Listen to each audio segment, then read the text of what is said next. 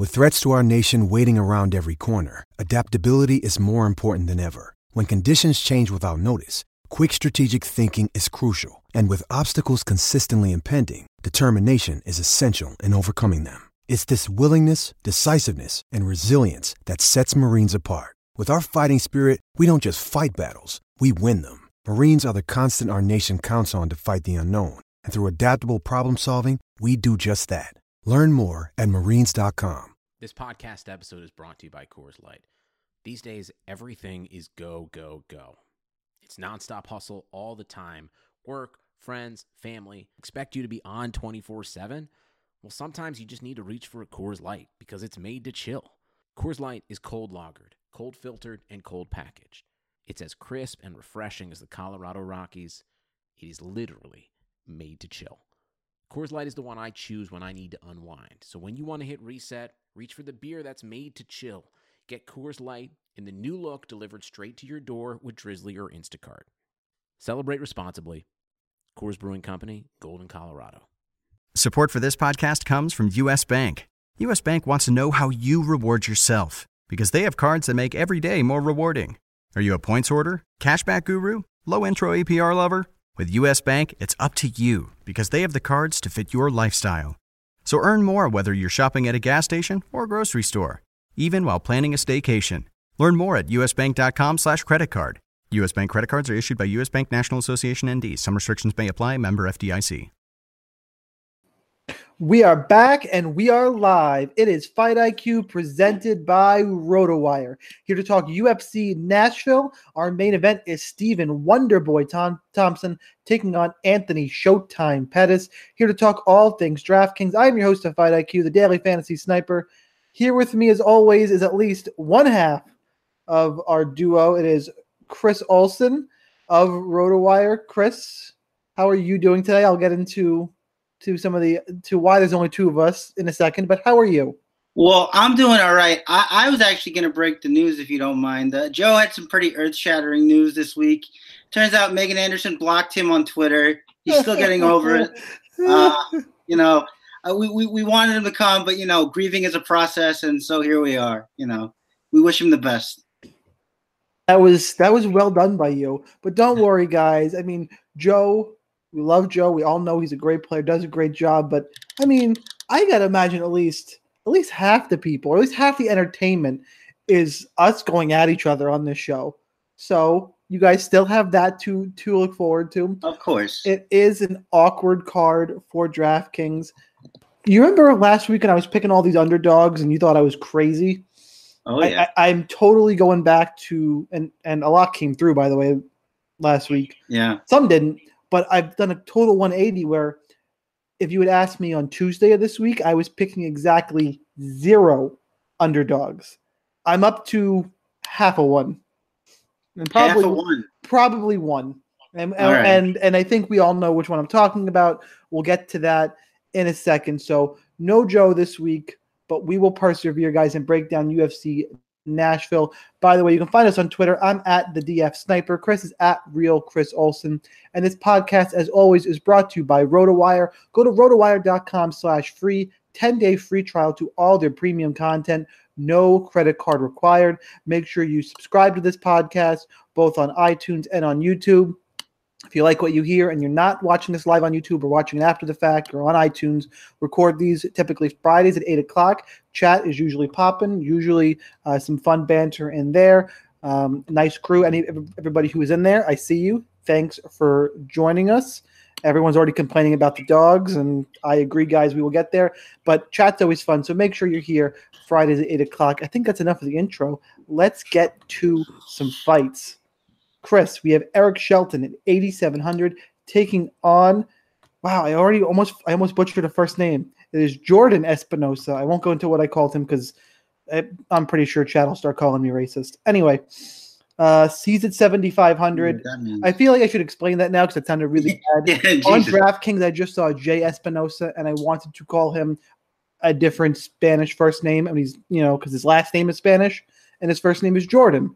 I don't want to get accused of that kind of stuff. I feel like I explained it a little better there. And now I can tell you that Eric Shelton is minus 135. Jordan Espinosa, The comeback on him is plus 125. Chris, what do you have for this fight?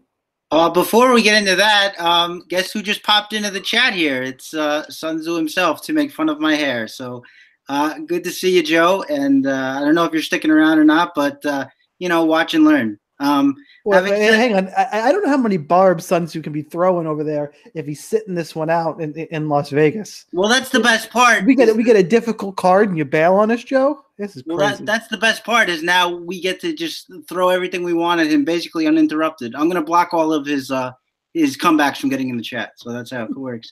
But as far as this fight goes,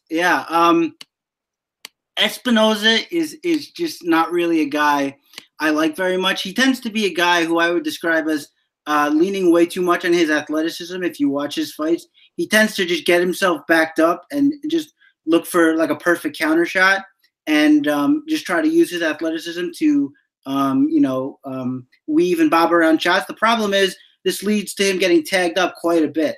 Now, in his 2 Contender Series fights, he has found that perfect shot at a certain point, but he's also eaten shots along the way. And Shelton is just a really well-rounded fighter. Not a ton of finishes by strikes, but he does have some power in his hands. I think he's a pretty slick counterpuncher in his own right for when Espinoza does decide to blitz forward, which he does occasionally do. I think he's a really good wrestler when he commits to it, which we have seen. Espinoza wrestles a little bit himself, but I don't think he's anywhere near as committed to it as Shelton is. And, with a guy in Espinoza who is going to lean on his athleticism, and you got a guy like Shelton who's just as athletic, if not more so, and does other things better, I don't really see where Espinoza's edge lies in this fight, so I have to take Shelton. I will tell you where Espinoza's potential edge lies in this fight. Please. And I'm taking Eric Shelton, picking him to win the fight.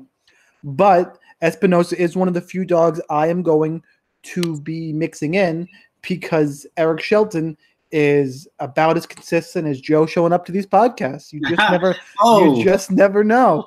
That was too good. That was too good to lay off of. But in all seriousness, we've seen Eric Shelton no-show before. And to me, these guys are a bit similar in that both have decent stand-up, both have decent wrestling. I think in both areas, Shelton is better technically, and I think he should have the edge wherever this fight goes. But this is not a lot, and if he no-shows or Espinoza has made improvements, it's a close fight, and the line has continued to close, kind of indicating that.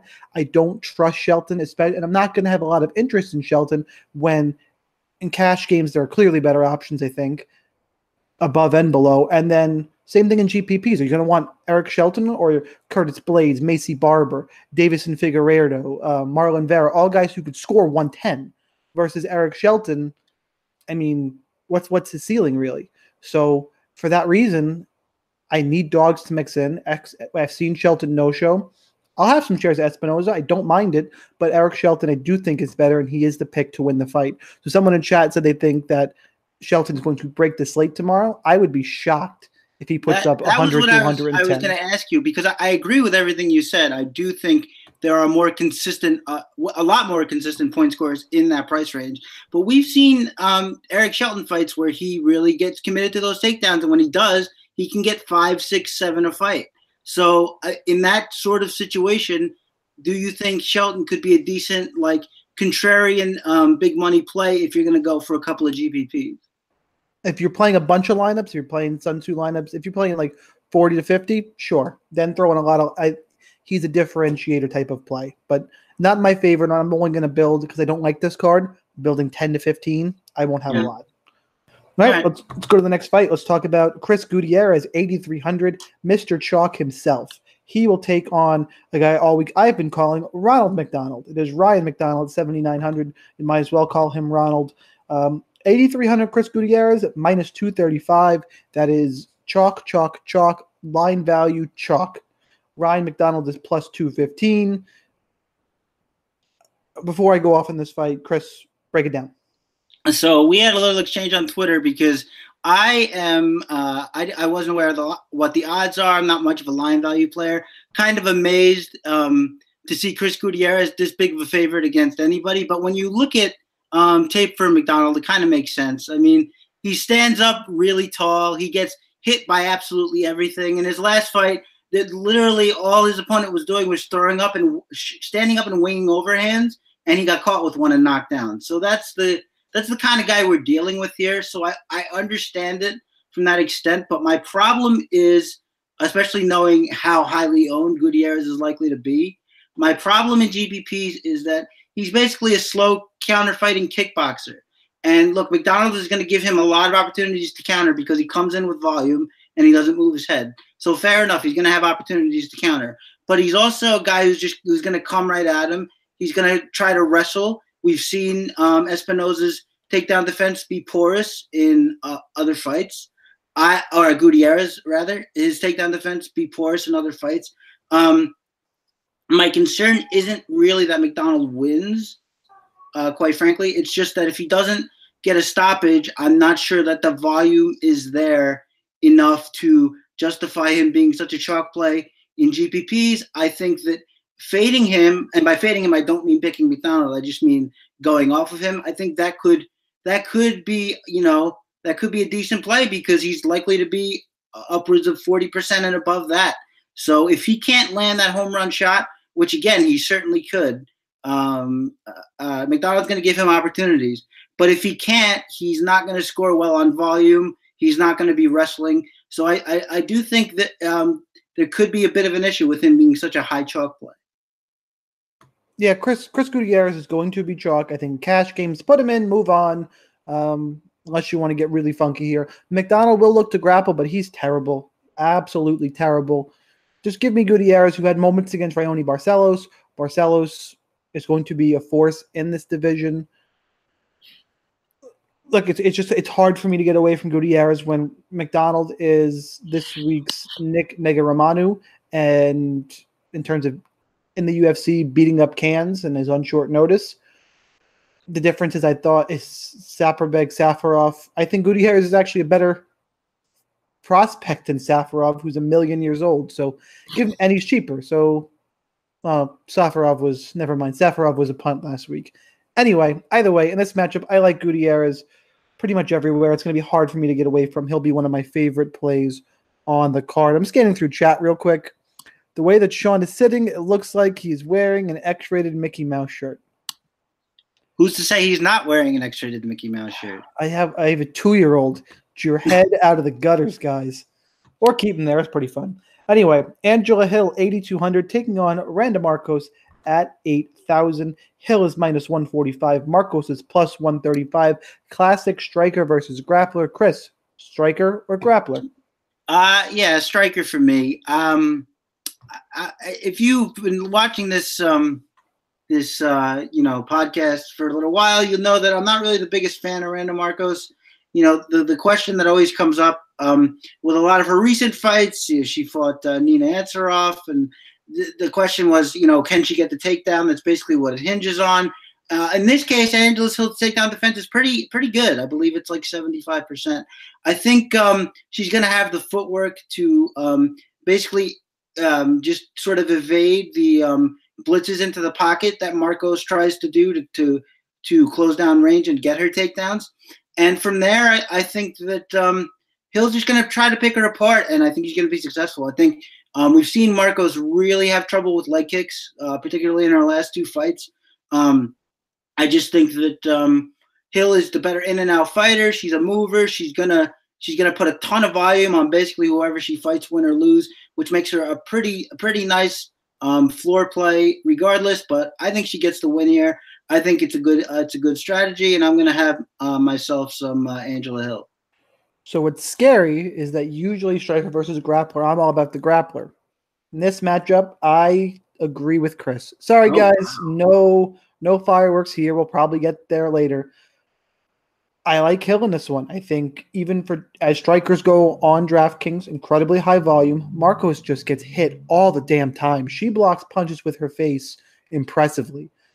She just really, her takedowns are singles. Hill has good movement. I think Hill will be stronger the later this fight goes.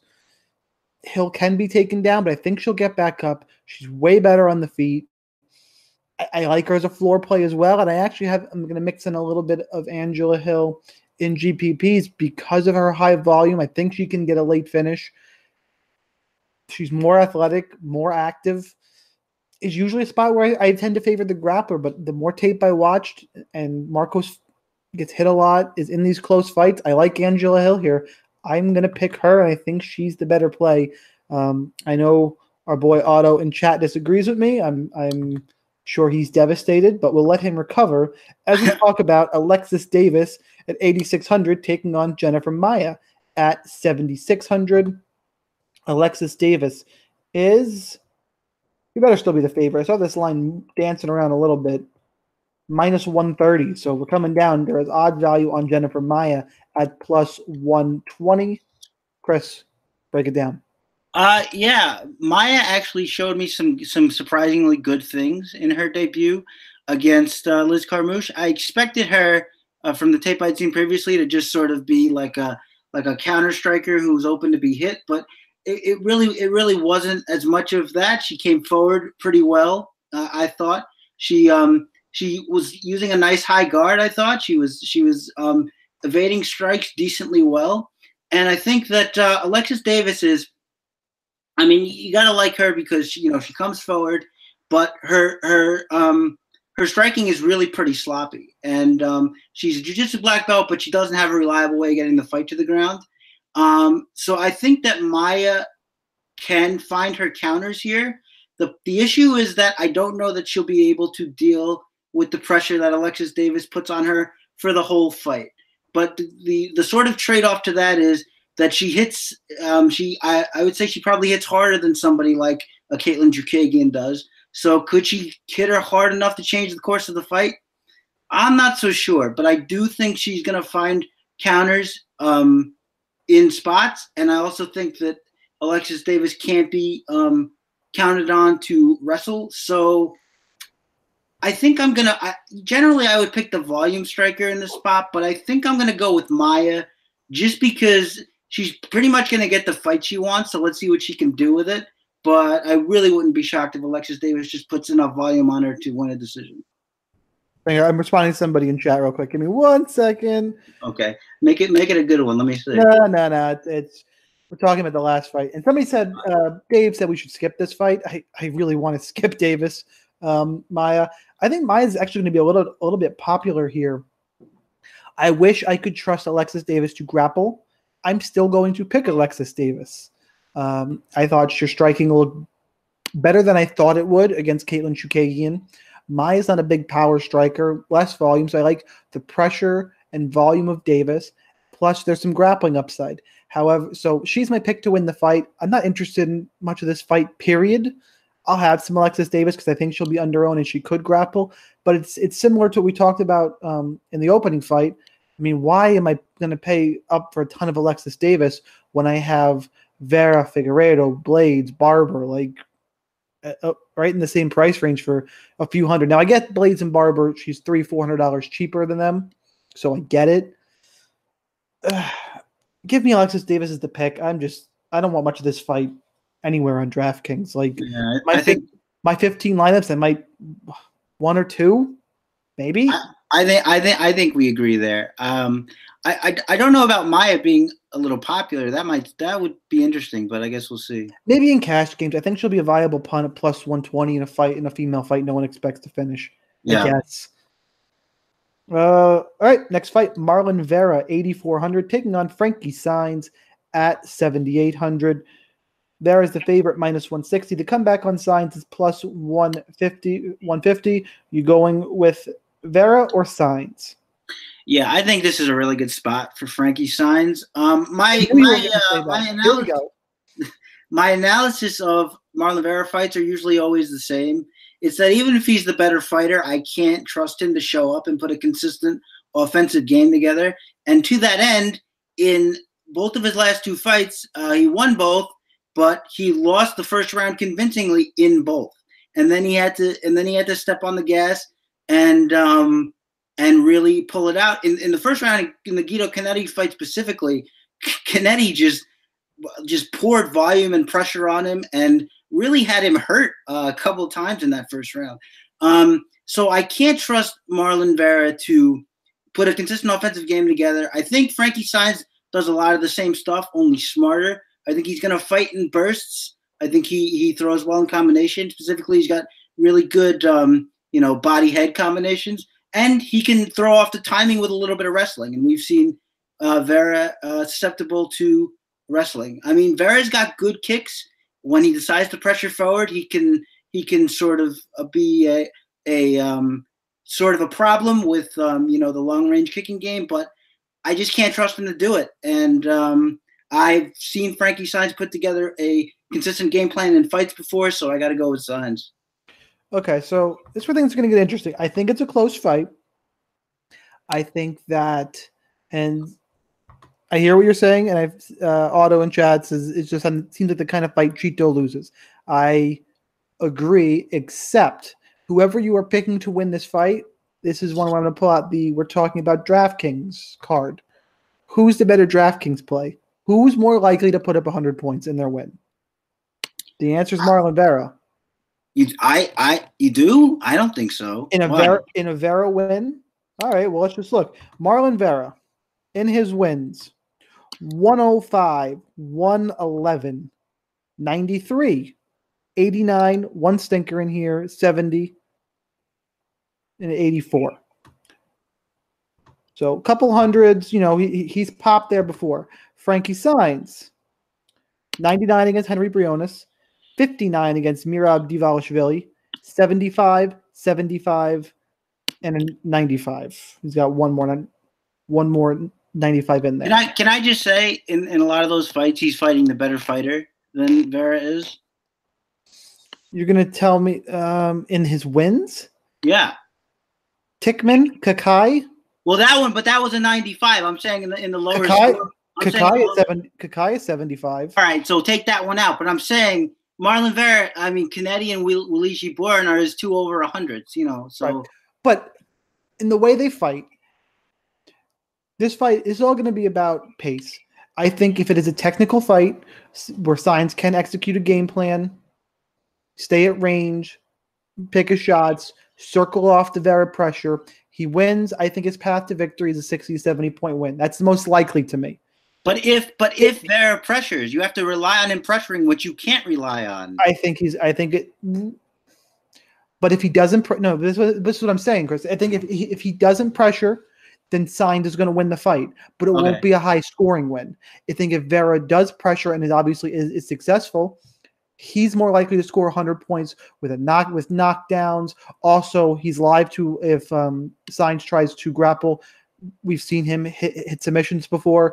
Maybe he's more likely to have a GPP winning score. I think this is a GPP fight. I don't mind targeting both sides because no, I take it back. I don't want much Frankie Saenz. I think I wanted to say I can target both sides because it's close, and I do think it's a close fight. Their paths to victory, Saenz is a lower scores in his wins than Vera has in his wins. I think Vera's more likely to pop 100 points in one of his wins than Saenz is in his, and it's a GPP fight. I'm not interested in this in cash games. So for that reason, I think Vera's the better cash game play. And in the end, I like Vera's pressure. I like the pressure fighter. So I'm picking him to win a very close fight. Go ahead. What do you got?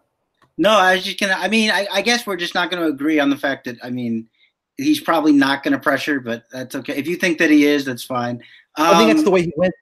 Yeah, it might be, but I think that, it's few and far between. But Saenz is just – and he's going to mix in the takedowns, and he's going to – at least I think Saenz is the better cash play. You wouldn't agree with that either? Yeah, but why? Okay, fair. Well, we're going to get there, but I'm looking at Anthony Pettis in cash. So why? Why do I need this? All right, fair enough. All right, Bobby Moffitt, 8,800, taking on Bryce Mitchell at 7,400. Of course, the odds went away on me. It's a bad job by me. Usually, one of you two would have been yapping. I could have pulled up my next fight. Instead, I got a filibuster like that before I can tell you that Bobby Moffitt's a minus 145 favorite. The comeback on Bryce Mitchell is plus 135. Do you have Bobby Moffitt or old nutsack Bryce Mitchell? I think I have the guy who drills into his own nutsack, which is the only time I've ever said that sentence. But is it though? Yeah, good call. But yeah, I like Mitchell. I like these guys. It's similar to similar to last week with who was the debut fighter against Nad Narimani? Mike Grundy. Similar to a guy like that, where I like these guys who have really streamlined games, and I think Bryce Mitchell falls in that category where his striking, it's okay. He has an overhand, he can jab a little bit, but he's really just trying to get to that takedown. And I think the benefit of him over a guy like Grundy is I think his jiu-jitsu is probably a little better. He's pretty slick. He's a good back taker. So I like all of those aspects of his game. I think that he can win here just by out scrambling. And a guy like Moffitt, I just don't trust him to be active enough. That was my problem with him going into that Chaz Skelly fight that ended under let's say suspicious circumstances. Here nor there, I think Mitchell is just gonna be able to pour on the pressure and basically control this fight everywhere it goes. So I'm taking a nice long look at Mitchell here. Yeah, Otto just said something in chat. I've mentioned Otto a few times, but somebody else on Twitter said it too. My friend Loudmouth MMA, that if they were Bobby Moffitt, the first thing they would do is accidentally kick Bryce Mitchell in the cup. Oh my God. I don't want to see blood on boxer on shorts. Please don't let that happen. Yeah. No thanks. It's interesting that both these guys are grapplers. I think Mitchell has the edge in the feet, but I think they're both going to look to grapple and scramble. And I think they're probably even wrestlers. And I think that Bobby Moffitt is a more experienced BJJ guy. I like his Brazilian Jiu-Jitsu more. I think we disagree on that one. Yeah, I think Moffitt is the better grappler. I can understand your concern about the activity. I think Mitchell's probably the more well-rounded fighter, but I think Mitchell is also young and inexperienced. I think Moffitt's a little more seasoned and a little better grappler. I tend to lean towards him, and I think he makes for a really interesting pivot off of the very chalky Curtis Blades and Macy Barber. I don't mind Bryce Mitchell. I do think it's a close fight. It should be a grappling-based fight, so I'm okay with both sides. But I lean toward Bobby Moffitt for the reasons I mentioned. And I think I said, I think I want to go to chat. Joe did type it. Moffitt is one of my favorite plays in the slate, and I'm only playing one lineup. Joe's only playing one lineup. Wow. God, what kind of universe are we living in? I'm terrified there's going to be overlay. Let's not let that happen, guys. Yeah, I know. All right, Macy Barber, 8,900, taking on JJ Aldrich at 7,300. Barber's minus 250. Aldrich is plus 230. Do you have the new kid on the block or the fighter I just can't get right? And that's JJ Aldrich. I think that Barber probably wins this fight, but I think it's an appropriate fight for her. Like, I think it's a good test for her. Aldrich is going to stay in her face. She's going to try to outwork her. Try to box her in close range. My problem with JJ Aldrich, there's a couple of things. The first one is that she wasn't really doing that well in kicking range against Polyana Viana when it was there. The second thing is we've seen her in fights hang out in the clinch a little too much, and that includes the Viana fight. And to her credit, she did pretty well there in the Viana fight, but she didn't have to deal with elbows and tie clinch and all the other fun stuff that Macy Barber is going to make you have to deal with. So I think that just the way she fights presents some problems. I would like it better if she had like a consistent kicking game with leg kicks, which she really doesn't. I think Barber wins here. I think I could see a sub. A knockout is a little bit tougher to see. But I do think she wins this fight, and I do think she does have a chance to pay off. But if she's just not used to somebody coming at her and putting pressure on her, then yeah, she might be able to drop a decision. But ultimately, I favor Barber here. Yeah, I'm with Barber. I'm on the hype train for this one. I think she's stronger. I think she's faster. I think she's more athletic. Vicious ground and pound. Aldrich has come a long way. She's made improvements, good stand up. But I think Barbara's going to be too much in the clinch, and this fight hits the ground. It should be a problem. I think it'll be a little tougher than Barbara's last fight. I'm not sold on a finish, but it's not out of the realm of possibility. I just like, these pressure fighters are good for DraftKings. She's pressure, high volume, going to want to get the fight to the ground. I do agree it's the appropriate progression in her career. I like Maycee Barber a lot in this fight. Sign me up at 8,900. All right, moving on. I'll check chat in a second. I see chat going nuts over there. Luis Pena. Oh, we got this fight to talk about. This will be fun. Luis Pena, 9,200, taking on Steven Peterson at 7,000. Actually, I haven't looked to see what the line's been doing today on this fight. Not moving as much as I thought it was going to. Pena's minus 225. Peterson plus 205. Pena tried to make weight, dropping. He's 6'3". He tried to make featherweight. Missed. Dude at one point said he can make bantamweight.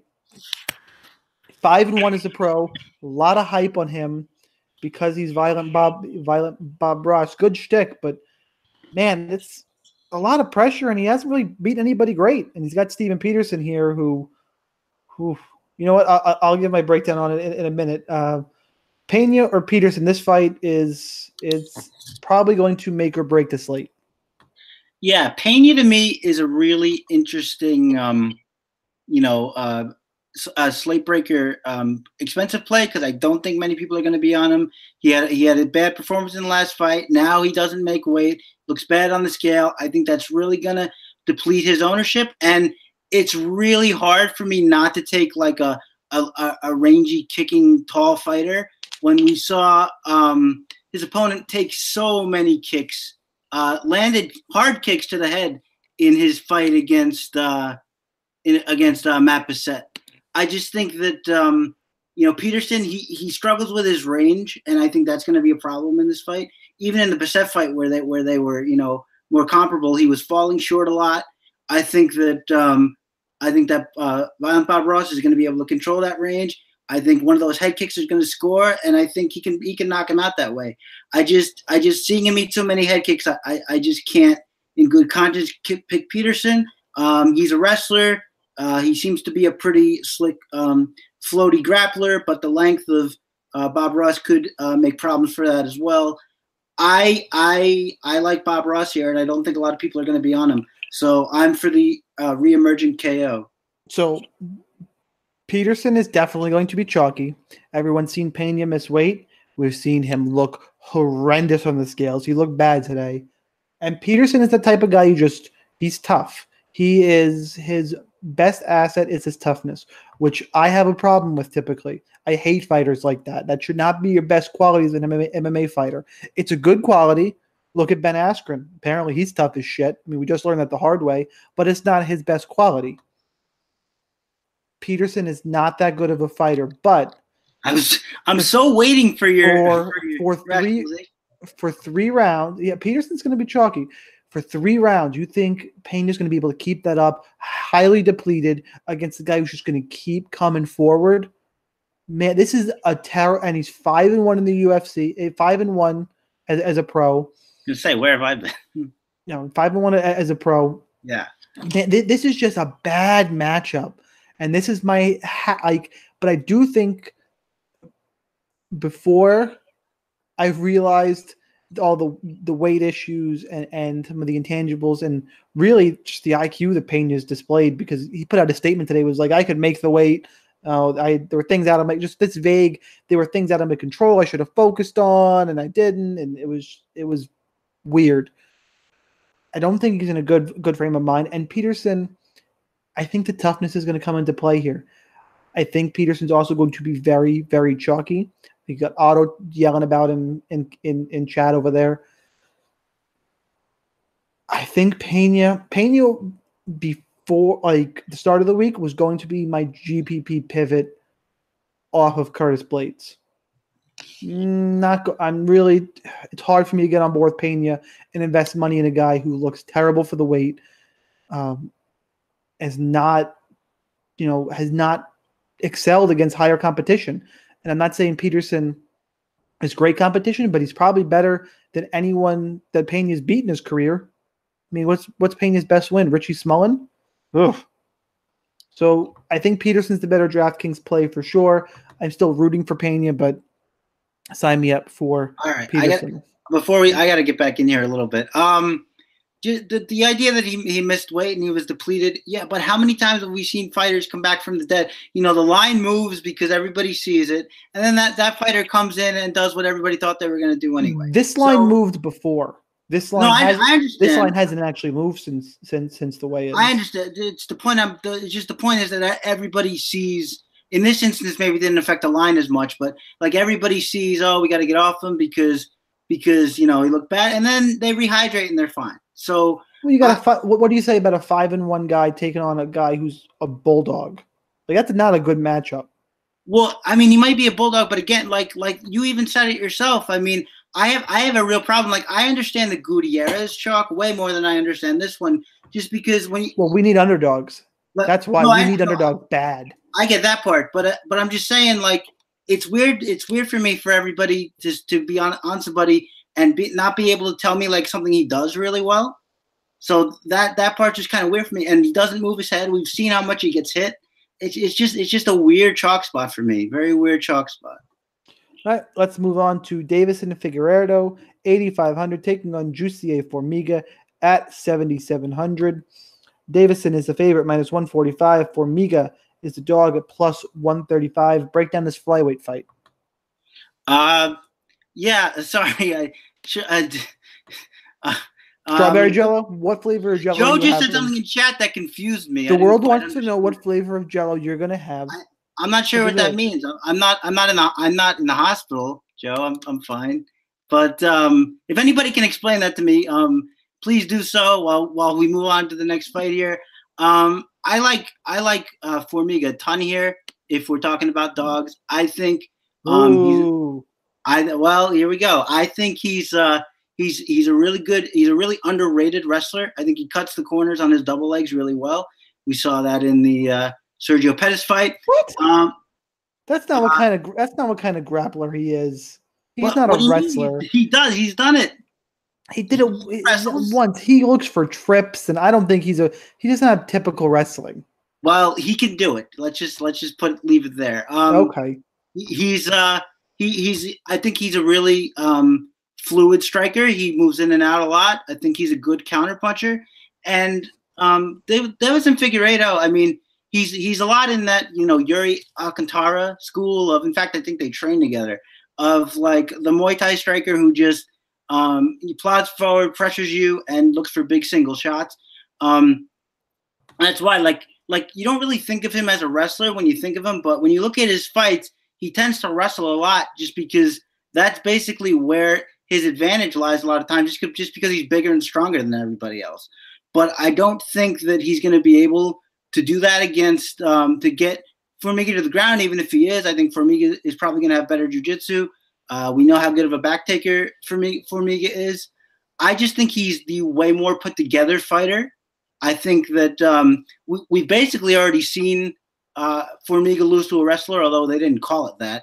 Now, granted, Jared Brooks is probably a better wrestler than Formiga. I think Formiga is a better wrestler than you think he is. So we have that to debate. But I just think he's the way better put together fighter. And unless Formiga catches him, I think he's going to take the win here. So this is to me a little similar to Vera and Sainz. I think who's more likely to break the slate? Davison Figueiredo. I also think Formiga, I think Figueiredo is striking and athleticism is way better than Jussier Formiga's. And that could be a hot take to say. Formiga obviously has the advantage on the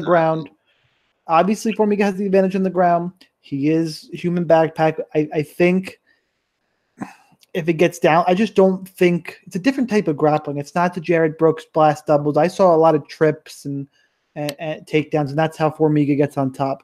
I think Figueiredo is a little too athletic. I'm not. It's not out of the realm of possibility at all. This fight hits the ground, and that's Formiga's world. This is a close fight. I'm not saying I have a super strong lean on it. What I do have a stronger lean on is that Davison is more likely to put up 100 points. I love his athleticism, his explosiveness, high volume pressure. Just God stay on the feet. It is a big step up for him. Formiga has fought better competition, only loses to the best, true gatekeeper, a high level gatekeeper, not like a top 15 one. Like you beat Formiga, you're probably top 5. Let's see if Davison is.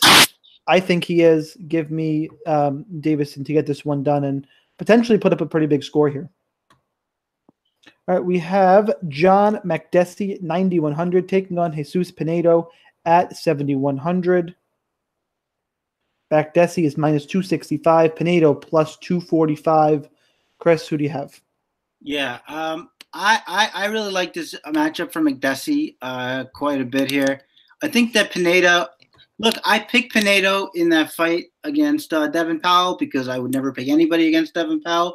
And that fight was way closer than I thought it was going to be, just by virtue of the fact that, he was able to pressure and use his kicking game to sort of frustrate Pinedo and keep him on the back foot. The only reason, basically, that Powell loses that fight is because Powell doesn't have any kind of consistent offense. You mean he sucks? Yeah. In a couple words, he sucks. But he just doesn't have any consistent offense. So whenever he would get the upper hand, like he would have no idea how to keep it. And then in the next 30 seconds, you'd see him flopped on his back. So, I mean, that's not going to happen with a guy like Makdessi, who is able to pressure, who is a very educated striker. He's got a great counter-striking game. He can lead as well. Throws in combination. He can work behind a good jab. Pinedo was in trouble way more often than you should ever be in trouble in a fight against Devin Powell. And I just don't really like a lot about what I see in his game. And Makdessi's still game, man. He went to war with Ross Pearson and came out on the good side of it. So he's a tough guy. He's game. I think he's the way better, basically everything here, and I like him to get it done. Yeah, I'm also on Makdessi here. This is my GPP pivot that instead of having a lot of Pena, I'll probably have a fair share of Makdessi. Pinedo is bad. Powell is bad, and Pinedo struggled. Pinedo is probably going to try and grapple here, I think. Who knows? I think he's going to try and close the distance, and as he closes the distance, because he's going to be the longer guy, as he comes in, Makdessi's just going to piece him up. I think Makdessi is just too good, too technical. You do have to worry about the scoring because there's no grappling here for Makdessi. He needs to knock out to score. I think he very well could get it. I think he's pretty safe. I think he's got a little bit of upside. Give me John Makdessi. Co-main event time. Curtis Blaydes, 9,000, taking on Justin Big Purdy Willis at 7,200. I have a pretty strong take on this fight. I mean, they're going to look like a genius or an idiot, but we'll talk about it in a second. Curtis Blaydes is minus 245. Willis is plus 225. Chris, go for it. Yeah, I am always a little worried about Curtis Blaydes, and the reason is because he likes to strike way more than he should, and his striking is terrible. He very often misses his range and gets countered. That happened in both the Hunt fights and the Ngannou fights. One he survived, the other one he didn't. And early stoppage, in my opinion, but I know not is one of those early stoppage, but not a terrible stoppage. Sean would have liked to see him hit the ground 3 more times before the fight got stopped. He was popping back up. What do you want? I want, when some guy's clearly in trouble, I want the fight to get stopped. That's what I want. But anyway, all right. Guys in chat, do you think Blaydes versus Ngannou? All I'm saying is early, not terrible, not one that I'm gonna kick and scream about. I just think it was a little early. You on my side or not? I think he got saved, but we'll see what the chat has to say. I think that Blaydes has to get his wrestling going early, and even if he does, I mean, it's not 100% clear to me that he can just dominate Willis with his wrestling. I mean, maybe he can, but Willis is a wrestler in his own right and a pretty big boy in his own right. Now, what can happen is Curtis Blaydes can gas him out over the course of the fight. That almost certainly can, not almost certainly can happen. We've seen Willis get tired before. We've seen Blaydes can go for days. He had, 100,000 mat returns in that fight against Mark Hunt. and looked relatively fresh in the third, as fresh as you can expect a guy to look who had just been that action, who's not dead tired. And so at that angle, getting him tired, I think, can happen. I don't think he's automatically just going to run over him with his wrestling. He could, but I don't know for a fact that he will. I think Willis could be a tricky kind of pivot here. I wouldn't advocate a ton of him, but he's the way better striker. He works behind a really good jab, really strong thudding jab, which is basically how he won that Mark Hunt fight. He can throw in combination. His hands are really quick, especially for a big guy. And look, we know that Blades' chin is good, but if we can't get the takedown and Blades could just Willis can just stick him behind that jab and circle out, it could be a pretty long night for him. So I'm going to take Curtis Blades. I think a lot of people think Willis is absolutely dead here. I do not. So you're keep on that in mind for GPP. You're on the wrong side of MMA Twitter anyway, because Justin Willis, people are betting on him. Oh, really? Okay. I mean, sure. In fact, that they're heavyweights, and we've seen Curtis Blades rock before. Sure. But we haven't seen him defend a takedown. You're going to assume he can defend a takedown because he trains at AKA? It doesn't work that way. It absolutely does not work that way. Otto says Willis is live. Yeah, he's live in far as that he's a heavyweight, and Blades needs to not mess around. But while he's live, Blades also has probably among the highest ceilings on the slate. He should want no part of the stand-up. Just take him down, beat the shit out of him, get a finish. It should be that easy for Curtis Blades. He's the way better fighter. I don't think Justin Willis is any good. He's going to be short, which is my one concern with Blades getting a takedown, but I think he's a good enough wrestler to overcome that, being able to get under the hips of Justin Willis. Yeah, Willis has got a puncher's chance. I hate betting on guys who have a puncher's chance. Give me Curtis Blades, and the more I read on Twitter, the more I think I'm going to be overexposed to Curtis Blades, which is just bizarre. Just one thing. I've been seeing that term with him a lot. Puncher's chance. I think to me, puncher's chance is more like he's got to land a big shot to win the fight. I don't think that's the case. I think he's going to win the fight as long as it's standing.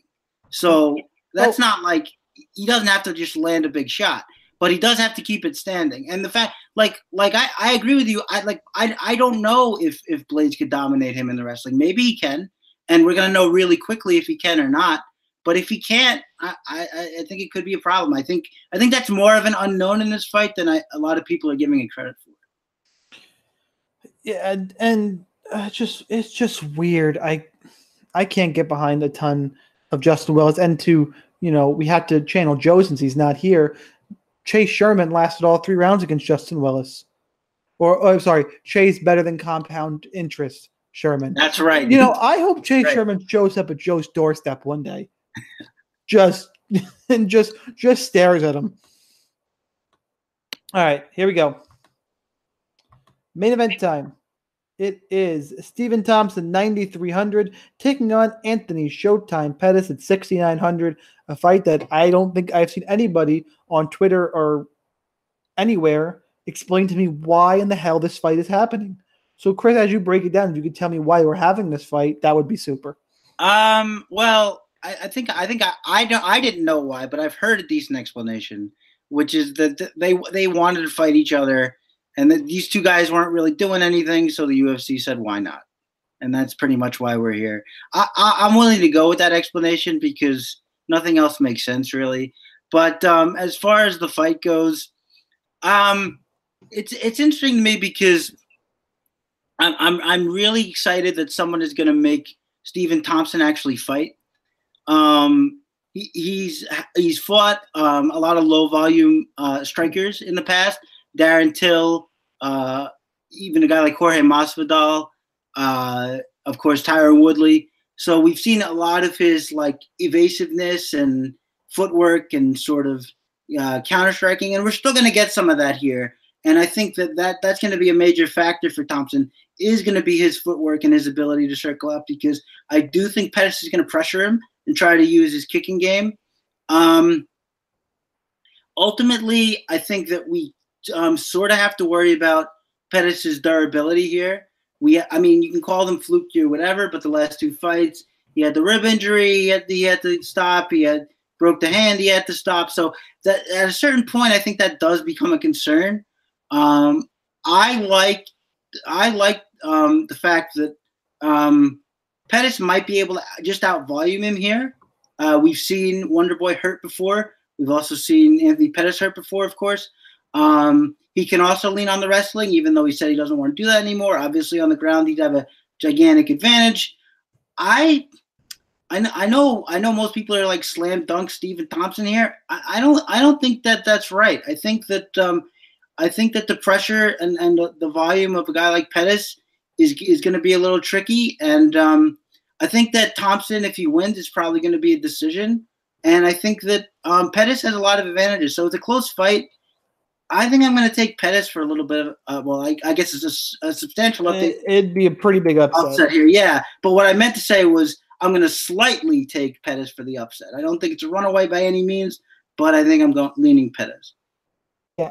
So we have a guy who has fought at featherweight in his career, fighting at welterweight. Oh man, that's sketchy part number 1. Yeah, but he looked pretty good. He looked pretty good today. Every time somebody brings the fight to Stephen Thompson, he knocks them out. That's red flag number 2. That's why people have played this game with Stephen Thompson, because if you don't, you get knocked out. I wish Pettis would rely on his grappling. Either way, I think Pettis, outside of him, you're right, rib injury, hand injury. He had moments in the Tony Ferguson fight. Sure. That hurt him bad. Right. He's shown durability before outside of those fluky things, but in terms of getting knocked out, he's shown durability. I don't see Thompson finishing him quickly. Now, a lot of the guys Thompson did finish, I mentioned that, they brought the fight to him. They're also, lower level guys. Johnny Hendricks, that was the ghost of Johnny Hendricks. Jake Ellenberger is a really good knockout. Patrick Cote lasted 3 rounds. Sure, and can I say too, those guys aren't nearly as dynamic as strikers as Anthony Pettis. Right, it's gonna be some flashy stuff. Now, it's interesting to see how this is gonna play out. I don't see a quick finish for Wonderboy. It's possible. I'm not seeing it. Dog light slate, Anthony Pettis 6,900. If I can get even 5 rounds is what I want, obviously, but 4 rounds of striking out of him. If anybody's going to grapple, it'll be him. I don't mind taking a shot in cash games, and I think most people are going to be on Stephen Thompson. I don't mind some shares of Pettis in GPPs. I think he's live in this fight. Former UFC champion. Yes, I know he's at lightweight. Yes, I know he's undersized. I just think he's live in this one. So I can't agree with Chris all the way, because I do think in the end that Thompson will be able to control the range better and win a decision. I think Thompson is my pick, but I'm more interested in Pettis for DraftKings. I got to check real quick before we get over here. Is chat exploding? No, we got somebody spamming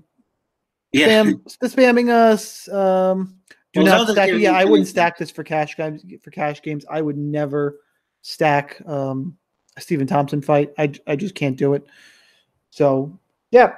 That's what we got for the main event breakdown and the breakdown for all these fights. Let's get to hot takes. Only 2 hot takes. Zelda wants to do 2 apiece. That's just not going to happen. But let's both agree to try and do an extra spicy hot take. So let's take 2 from the chat this time. If you guys pour them all in and let Sean read them out. Come on, guys. So let's get some hot takes from chat. I'm going to scroll through real quick. You got one queued up for us? I have a question about my hot take. Can it be a favorite, but still something nobody expects to happen? So can I like if I say that? So if I say Luis Pena is going to knock out Peterson, is that a hot take? Yeah, I'll give that one to you. All right, sweet. I'll take it. I will give you Luis Pena by KO. I am going to say, God, I'm trying to come up with a real good one here. I can't let our door in public down. Can I say Bryce Mitchell is going to bleed from the crotch? Oh God, that's your gore take. Now, God, that would be horrendous. You want me to read some hot takes out while you're thinking of it? Yep, you go ahead and read 2 for me. All right, we got Zelda in chat. We got 2 women by finish. Any 2 women. Nolan Dahl says Randa Marcos is the top scorer. Wow, that's a really hot one. That would be really a hot take. Dave Biena says McDessie by KO. He also says Peterson by KO in round 3, so getting very specific there. He also says Hill by KO. So we got some interesting ones in chat. You ready? You ready at all there, Sean? Give me Marlon Vera by submission. Do you want to call out a submission? You want to really call your shot here? Really call my shot here? Armbar. Armbar. All right. Well, there you have it. I almost said triangle, so he's going to get a triangle.